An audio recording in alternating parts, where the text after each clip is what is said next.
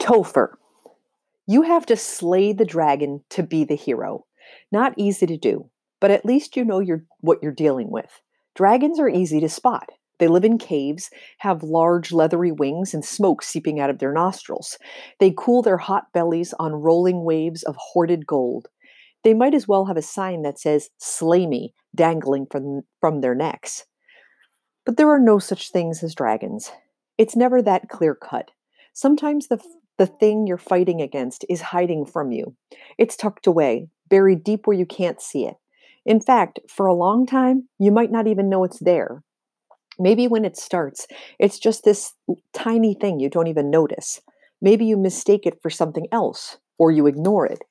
But when it starts to grow, and before you know it, it's stalking you. Before you know it, it has you cornered. Maybe it's a secret that you're afraid to share because you don't know what other people will think of you, especially your friends. Or maybe it's a sister that you're constantly compared to who seems way better than you in every way, even though she has pretty much the same problems you do. Or maybe it's just a feeling, a nagging hole, a sense that nobody really understands or appreciates you, a sense that you don't really matter. That is, until you find your teacher digging through the bin one day and see the treasures buried in her bottom drawer. Of course, sometimes it really is a dragon, or at least it's a monster, determined to destroy you or someone you care about from the inside out, and you know it's there. You just have no idea how to stop it. I know what I'm going to say when I open the door. I figured it out on the walk over. I mean, there were a lot of options, but what I've got is killer. We stand outside room 428 and Bran knocks softly. I think about the sketch still stashed in my backpack. I should have folded it up and put it inside my pocket, made it easier to get to, but today's one of those shoulda kind of days. There will still be time to give it to her. A voice tells us to come in, and Brand opens the door. Someone looks over at me from the bed. It's not Miss Bixby. Miss Bixby has light brown hair with a stripe of pink in her bangs like strawberry syrup. Miss Bixby has green eyes, bright green eyes that make you think she's half cat. Miss Bixby wears bright sweaters and boots that reach up to her knees and dangly earrings that look like she made them herself. The woman in the bed has no hair. The woman in the bed, just staring at us with her mouth hanging open, cheeked and pale, is not Miss Bixby. And for a moment, I think we've got the wrong room. That for the first time in his life, Steve actually remembered something wrong. But then the woman props herself up on her elbows and gives me an inquisitive smile. A "don't I know you from somewhere" smile. I take a step into the room, clear my throat, and deliver my line. "I'm Luke Skywalker," I say. "I'm here to rescue you." Beside me, Bran's mouth opens and closes silently. And from the and the woman in the bed answers, "Aren't you a little short for a stormtrooper?" That's when I know it's her. "I brought some friends," I say, stepping aside so Brand and Steve can squeeze by. Steve waves sheepishly.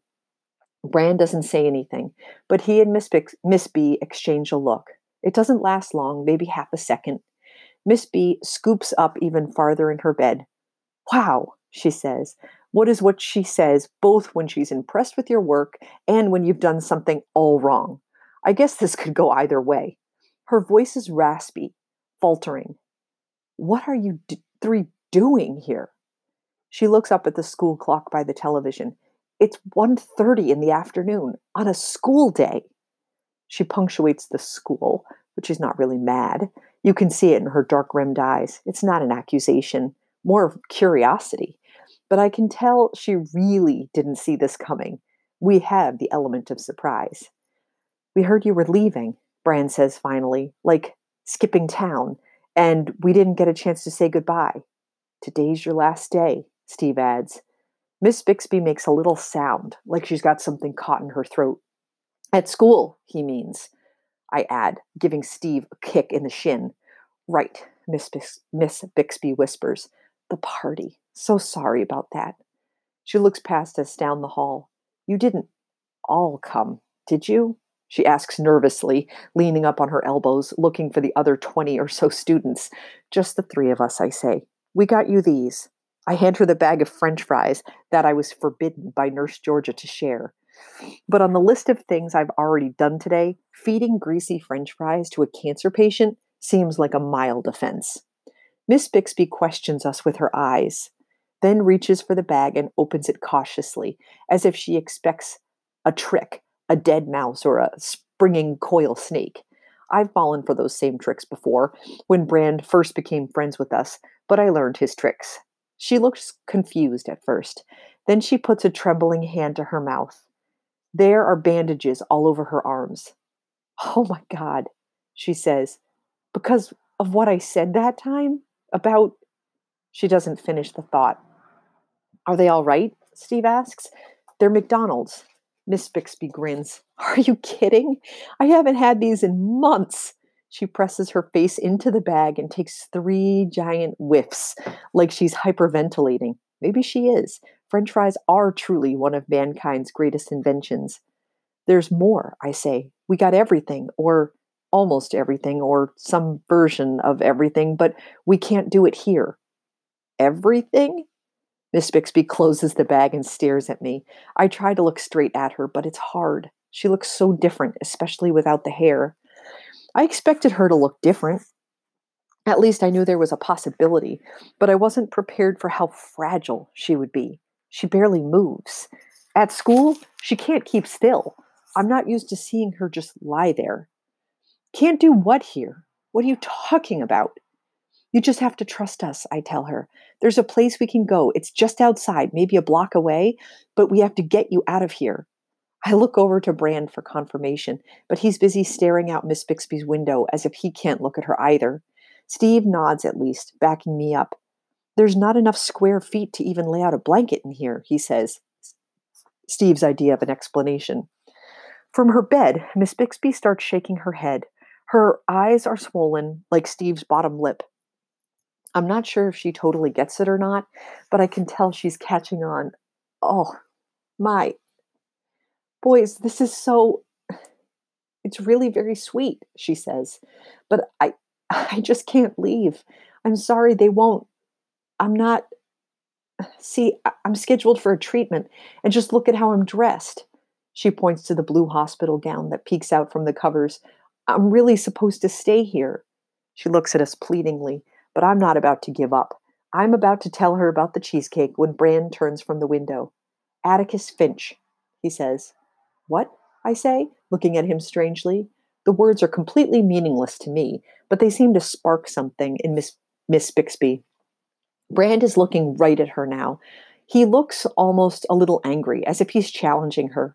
"You read it?" she asks. Brand nods. Miss Bixby turns to Steve and me. "And you 3 skipped school and came all the way out here just to tell me goodbye?" "It was Brand's idea," Steve says, almost defensively, probably thinking he's about to get in trouble. "That's not even the half of it," I tell her. "But we can't do it here, not the way it's supposed to. At least let us get this part right." Miss Bixby looks down at her bag of fries. Then she cranes her neck to see past the 3 of us and out the door again. I can see the sparkle come back into her eyes just for a moment. "All right," she says. "Meet me by the elevators in 5."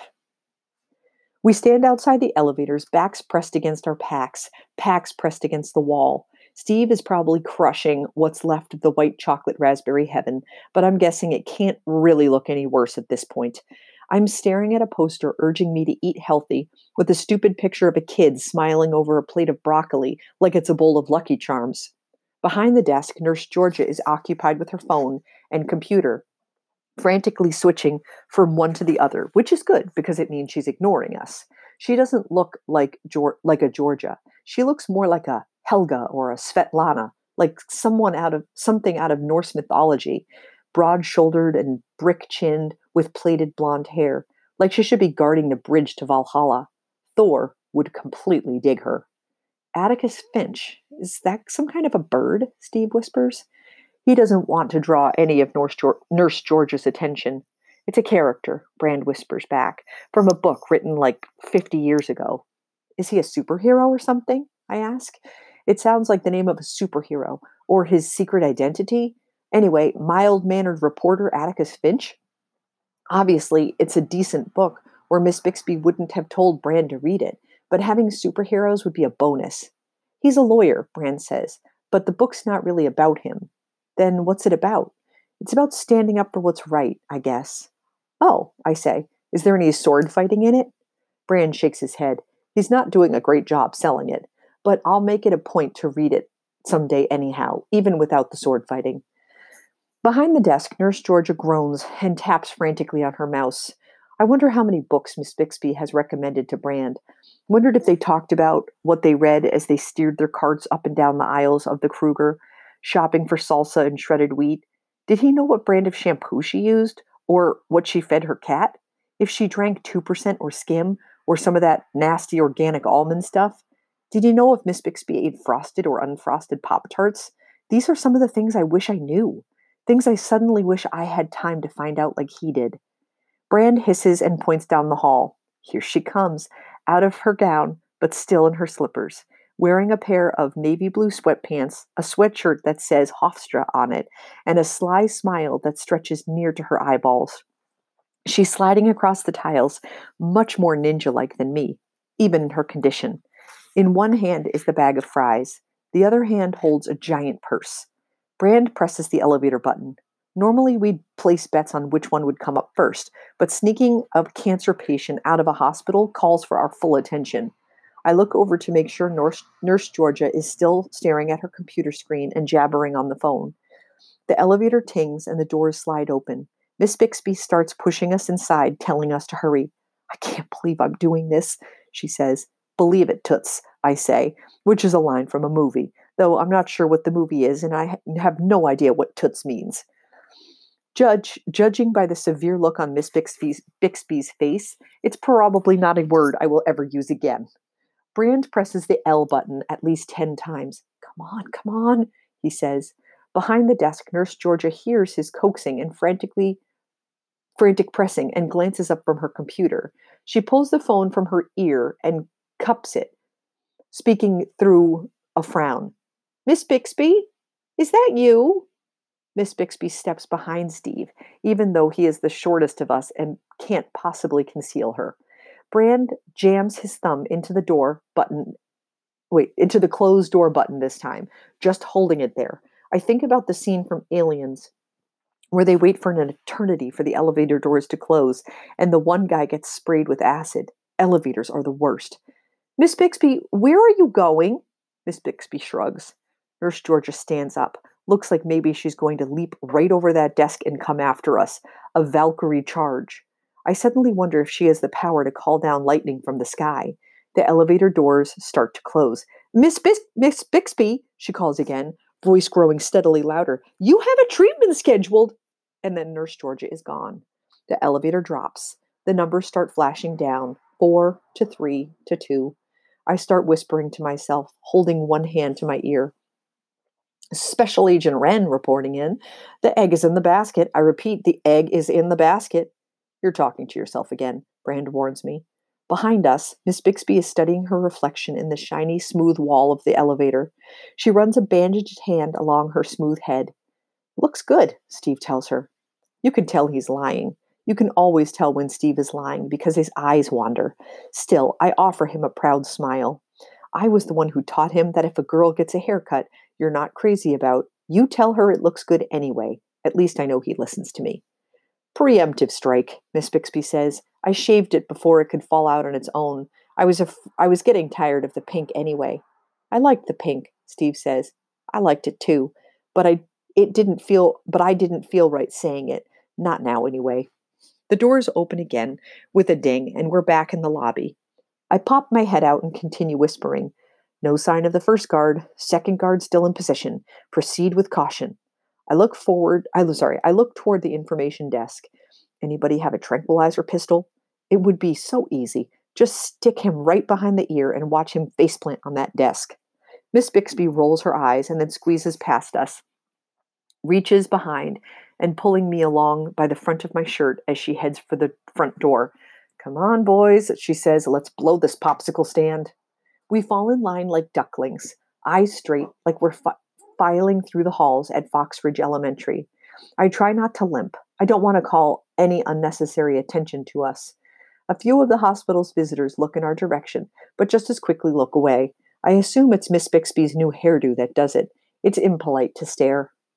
We walk past the front desk and the one man standing between us and the exit. I'm positive we are home free when I hear a voice call out, "Hey," the guard says. He's holding a phone in one hand. I know who's on the other end of the line. It's Nurse Georgia, ratting us out. I'm sure of it. Miss Bixby freezes, and we all nearly tumble into her. And I'm reminded of that one day on the playground when she told us there are no such thing as cooties, the day Rebecca Roundabush almost caught me. Behind me, Steve is dancing in place. Whatever happens, don't search the backpacks, I think. The guard makes a gun with his free fingers and shoots Miss Bixby in the chest. "Go Pride," he says. Miss B looks down at her Hofstra sweatshirt and the two fierce lions charging across it. Apparently, that's what people who go to Hofstra are called, the Pride. "Go Pride," she echoes, pumping the fist, holding the French fries. I turn and give 2 thumbs up, then grab the tail of Miss Bixby's sweatshirt as she leads us out the door. You know how in the movies everything comes around full circle and you're back where you started? Like in The Lion King, where it kicks off with a monkey on a giant rock holding a baby lion and ends with the same monkey on the same rock holding another baby lion, and they sing a song that is literally about circles, in case you're a total idiot and miss the point. Or in The Wizard of Oz, where Dorothy wakes up right back on the farm and realizes it's all been a dream. Or in High School Cheer Team Massacre 7, when the killer passes on his evil ways to his daughter by entrusting her with the family machete after she's cut from the team. Life turns out real life isn't like the movies. Life doesn't come all the way back around again. It's not a straight line either. It's angles and curves, shoots off a little, twists and turns, but it never gets right back to the place it started. Not that you would want it to. Then you wouldn't feel like you'd gotten anywhere. There are spots I'd like to come back to, though. Moments I wish I could capture, like in a snow globe. When I'm feeling down, I could shake it or even smash it open, and there I am, in that time and place. Not a do-over exactly, just a do again, like in the movies, where everything usually turns out okay. It's a real park this time, not the little band-aid sized patch of grass that we had crowded into after snatching the whiskey from George Hazel Flopsucker Nelson. A real park with a swath of trees and a 3-tiered fountain and at least one decent sized hill. Not sled worthy, but certainly big enough to spread a blanket on.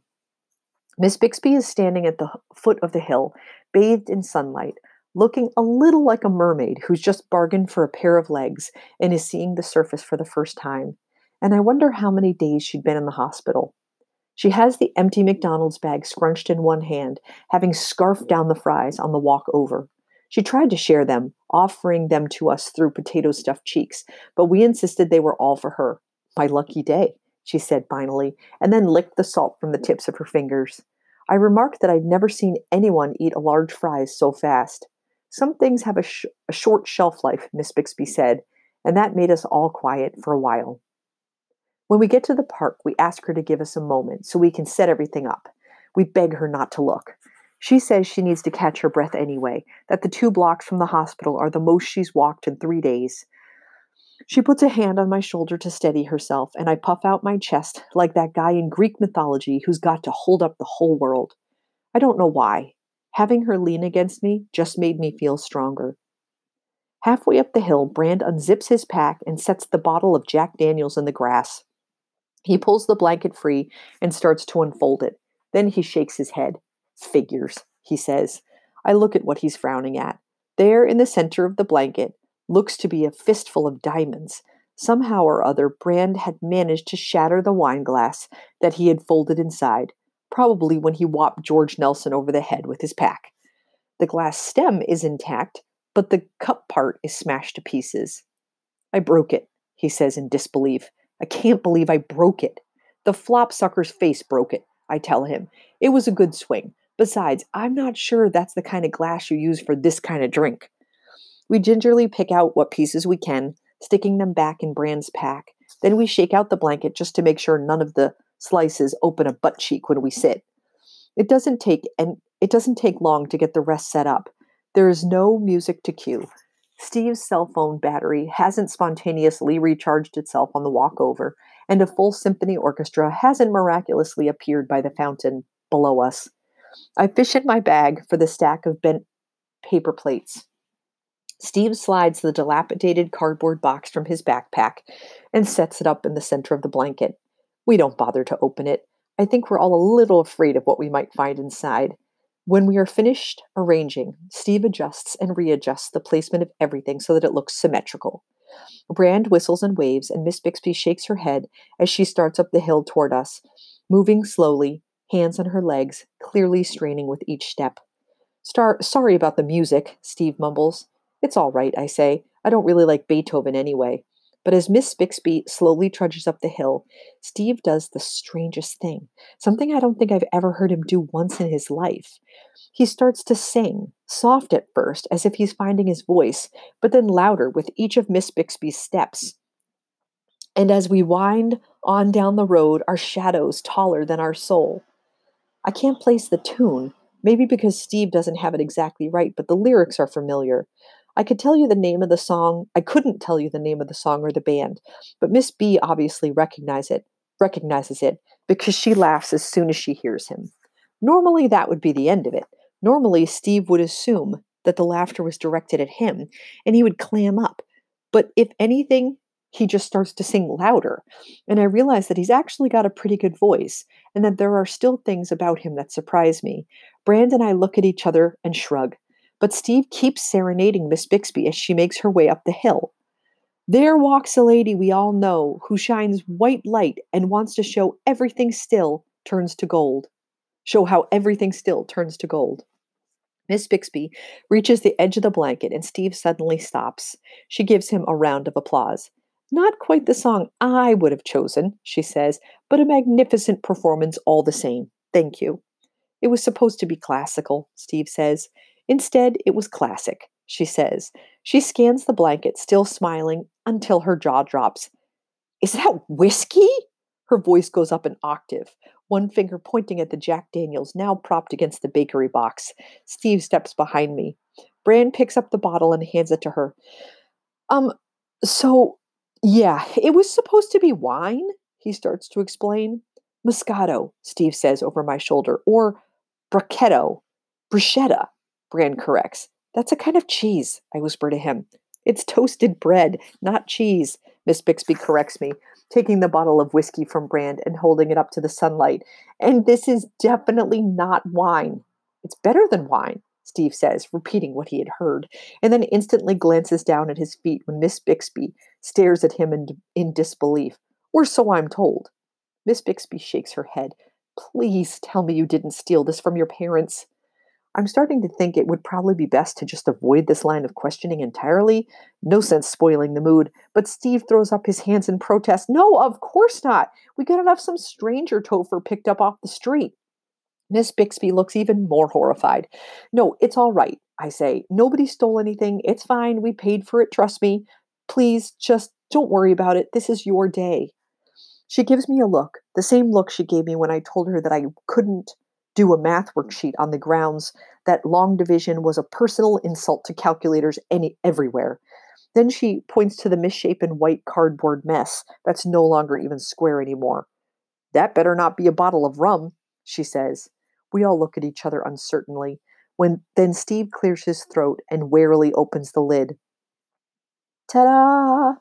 I say, pointing to the lump of dessert smashed 9 ways to Sunday, almost unrecognizable as anything edible.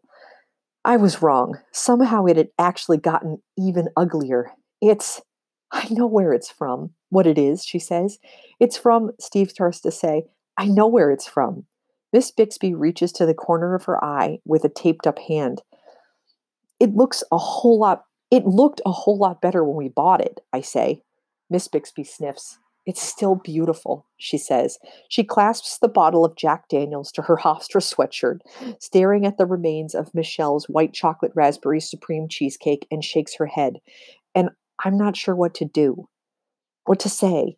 Probably something deep and wise, like a Bixbyism. I want to say something, but this time Brand beats me to it.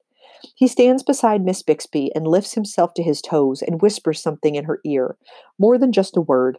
She drops the bottle into the grass and reaches for Brand's hand, clutching it fiercely in both of hers, nodding over and over and saying, I know.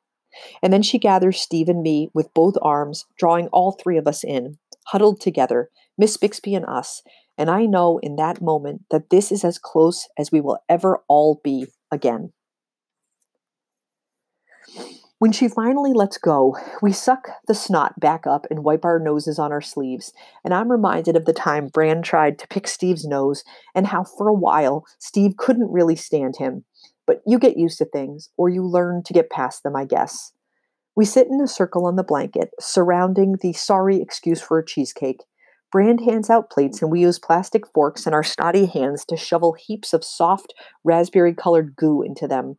It doesn't look appetizing at all, but when I take my first bite, I realize it doesn't matter. It doesn't matter what it looks like or what kind of plate you put it on or how you eat it. It doesn't matter whether it's sold by some fancy French pastry chef named Michel or some hulking Mexican guy named Eduardo. It doesn't matter that it cost a month's allowance or what you said or did to get it, or that you never found the right bottle of wine to go with it, because the man didn't lie. It really is heaven. We eat in groans and grunts, long drawn out, with crumb tumbling from our mouths and raspberry topping on our lips. I finish third, savoring mine a little more than the others, I think, but I don't lick my plate like Bran does. Only Miss Bixby doesn't eat all of hers, saying that maybe the French fries were overkill and that her appetite's not quite what it used to be. I ask her if she wants a drink, nodding to the Mr. Daniels, but she takes the unopened bottle and tucks it behind her, saying she's going to save it for later. Later, she says. She'll probably need it. It's obvious from her look that we're not getting any either. Not that I wanted it. I gather everyone's pink smeared plates and take them to the trash bin at the very top of the hill, and when I get back, I see that Steve has already fished the book I got at Alexander's out of my bag, and Miss Bixby is trying to find the place where we left off. She keeps brushing the sleeve of her sweatshirt against her cheek. I take the spot on the other side of her. Steve, next to me, the four of us scrunched close, even though there are no pictures to look at. Chapter 19, Steve reminds her, page 262, at least in the other copy. Miss Bixby thumbs to her place and coughs once, getting into character. The last stage, she says. And as she reads, I lean up against her. Steve beside me, and I look to see Brand leaning on the other side. And I close my eyes and listen to the sound of Gandalf the Grey admonishing his favorite halfling, of cars passing on the street behind us, and the sound of my own heartbeat keeping time to the rhythm of her words, and I totally forget what day it is. When she's finished, and it takes a nice long while, and her voice almost gives out more than once, I keep my eyes closed, and we just sit there, the four of us, afraid to break the spell, afraid to say the word that will bring us back from Middle Earth, or wherever it is we've gone to, until finally we hear someone calling Miss Bixby's name, and I open my eyes to see Nurse Georgia, the Viking, standing at the bottom of the hill, telling us that it's time to come down.